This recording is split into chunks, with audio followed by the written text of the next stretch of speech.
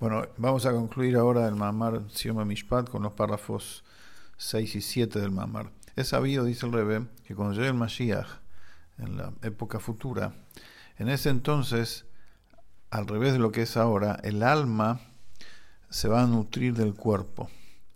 O sea, el cuerpo va a tener una consistencia sustancial diferente a la que es ahora. Se va a revelar en él su verdadera raíz espiritual, que es más elevada incluso que el espíritu del alma, y por eso el alma va a recibir vida del cuerpo, al revés de lo que es ahora. De acuerdo a esto se puede decir que cuando llegue el Mashiach, el alma no solamente va a tener la ventaja, o sea, la elevación que viene a través de la oscuridad, como explicamos antes, a través del cuerpo, sino que va a tener también la elevación producto de la transformación de la oscuridad en luz. Porque el cuerpo, como dijimos en la clase pasada, es el que se transforma en luz. Las pasiones e impulsos del alma humana son las que se transforman en pasiones divinas. Y eso se llama que la oscuridad se transforma en luz. Y dado que el alma se va a nutrir del cuerpo, entonces también el alma va a tener esa elevación. Es decir, va a recibir ese beneficio a través del cuerpo, la elevación extra producto de la transformación de la oscuridad propiamente dicha en luz.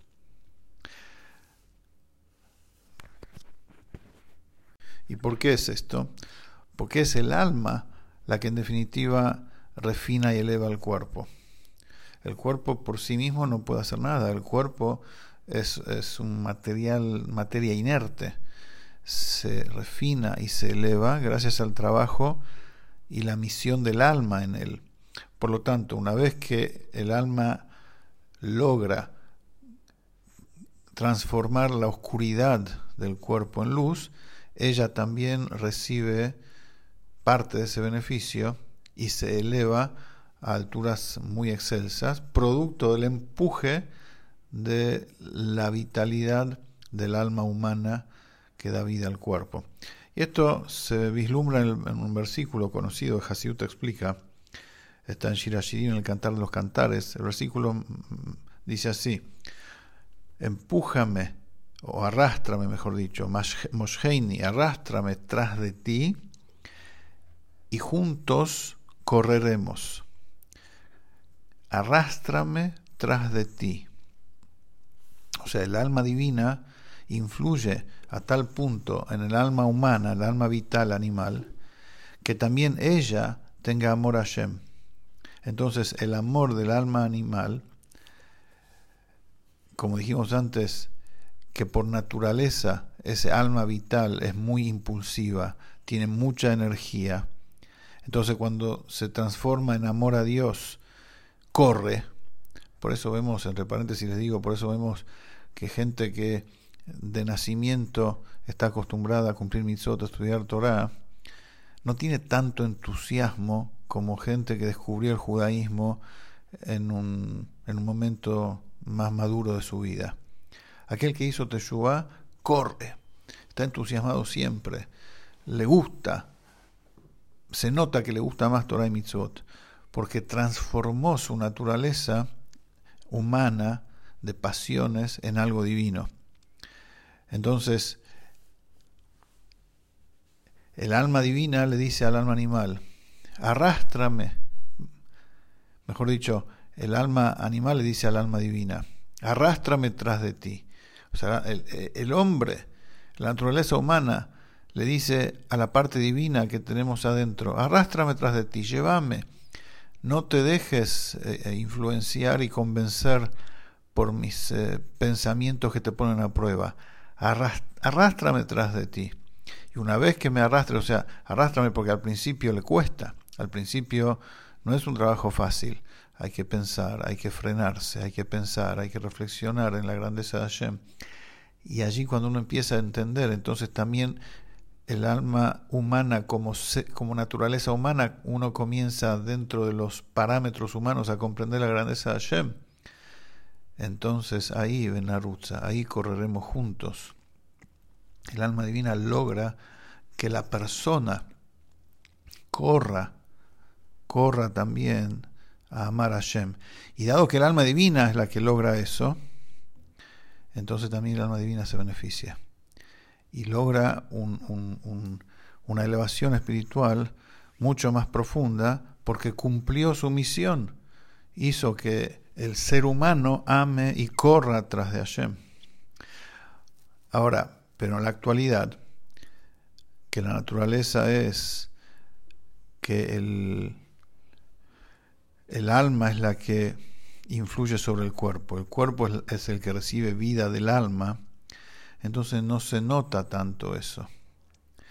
En cambio, cuando llegue el Mashiach y se vea la naturaleza superior en cuanto a la raíz espiritual, que el cuerpo está enraizado en la esencia de Hashem, y por eso el cuerpo puede transformarse de un extremo al otro, como explicamos en la clase pasada, porque se manifiesta en él la esencia de Hashem que está más allá y trasciende oscuridad y luz, trasciende límite e ilímite. Entonces ahí se manifiesta la naturaleza raigal del cuerpo.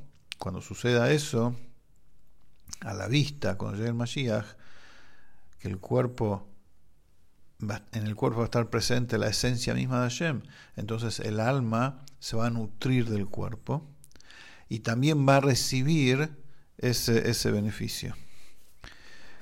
Y con esto vamos concluyendo. El Rebbe dice, esto significa entonces el versículo, Tzion b'mishpat tipadeh v'shaveh b'tzedakah. Tzion será redimida con mishpat y sus retornantes con tzedakah. Que esto que decimos que el pueblo judío se llama con el nombre Tzion, es porque, como se explicó antes, porque se ocupan de Torah, mitzvot y tzedakah. O sea, el yudí se dedica al estudio de la Torah y a cumplir mitzvot. Y por eso se llaman Tzion, que significa señal. Es decir, tenemos nosotros, incluso en las difíciles épocas del exilio diaspórico, una señal sobre nosotros, que son la Torah y las mitzvot, y nos convertimos nosotros en esa señal y nunca nos perderemos. Dios nos permita entre las naciones. Así como literalmente una cosa que parece extraviada, pero si tiene señal como reconocerla, es fácil devolverla a su dueño. Así también la Torah y las mitzvot son la señal del pueblo judío. Y el pueblo judío se transforma, cada judío es una señal y no está perdido. Y más todavía, que en virtud del trabajo y esforzado servicio a Hashem de Torah y mitzvot en nuestra época del exilio diaspórico, entonces en nosotros se produce una elevación más allá de lo que los judíos gozaban espiritualmente en la época del templo.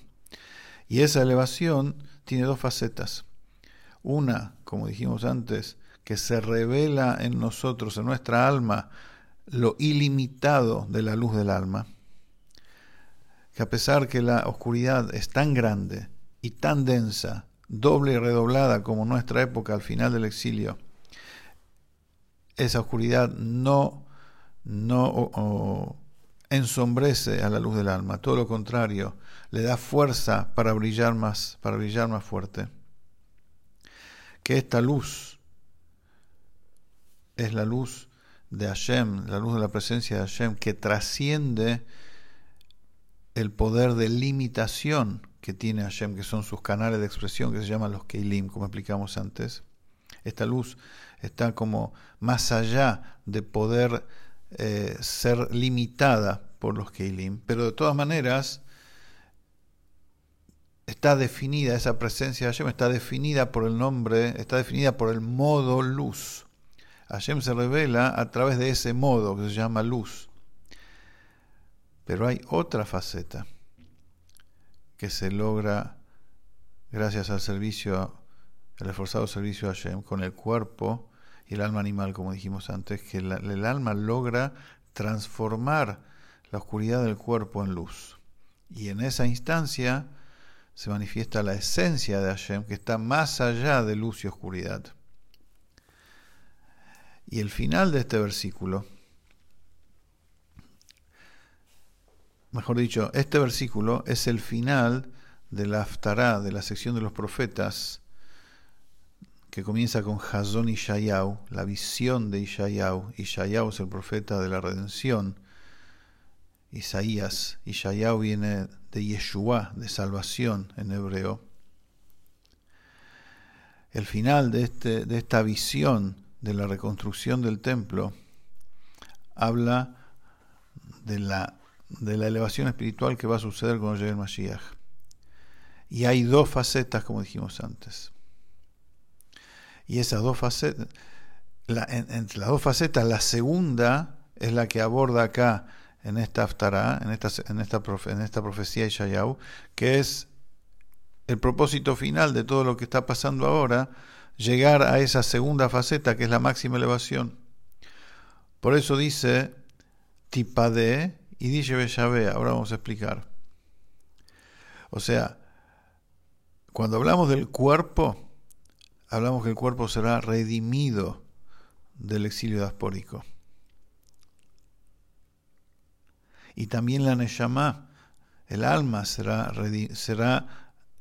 hecha a retornar del exilio diaspórico. Ahora vamos a explicar la diferencia.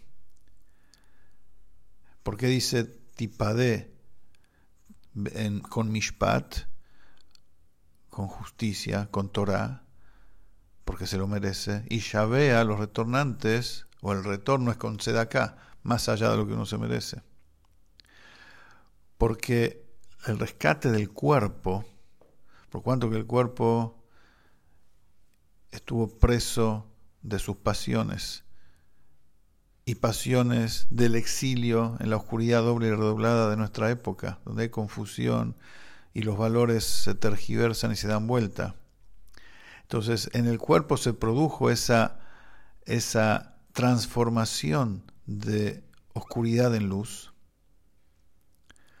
Por eso se merece, entre comillas, bemishpat, con justicia, se merece ser redimido. Pero el alma en sí nunca estuvo en exilio, estuvo en el lugar del exilio, estuvo en el cuerpo.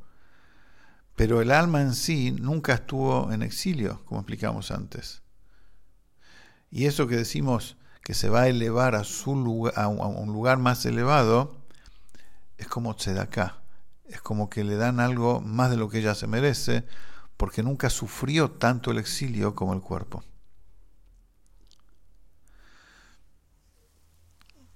Pero aún así hay un punto en que la elevación del alma es superior, porque cuando Hashem demuestra su tzedaká, entonces se demuestra su ilimitación, y eso le va a llegar al alma más que al cuerpo. O sea, cada uno tiene su particularidad en esta elevación ilimitada. El cuerpo que se va a manifestar en él la esencia misma de Hashem y va a nutrir al alma, pero el alma, al ser redimida desde lo ilimitado de Hashem, con tzedaká, entonces también va a gozar de una elevación ilimitada.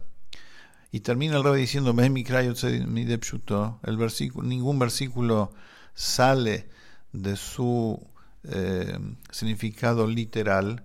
Cuando hablamos Tzion bemishpat tipadé, que Tzion, el pueblo judío, será redimido con Mishpat y sus retornantes, sus cautivos con tzedaká, nos referimos a la salida, al éxodo de este exilio diaspórico de tantos años, de casi 2000 años, con la reconstrucción del tercer Beit HaMikdash, pronto en nuestros días, que sea literalmente ahora. Amén, amén. Terminamos el Mamar.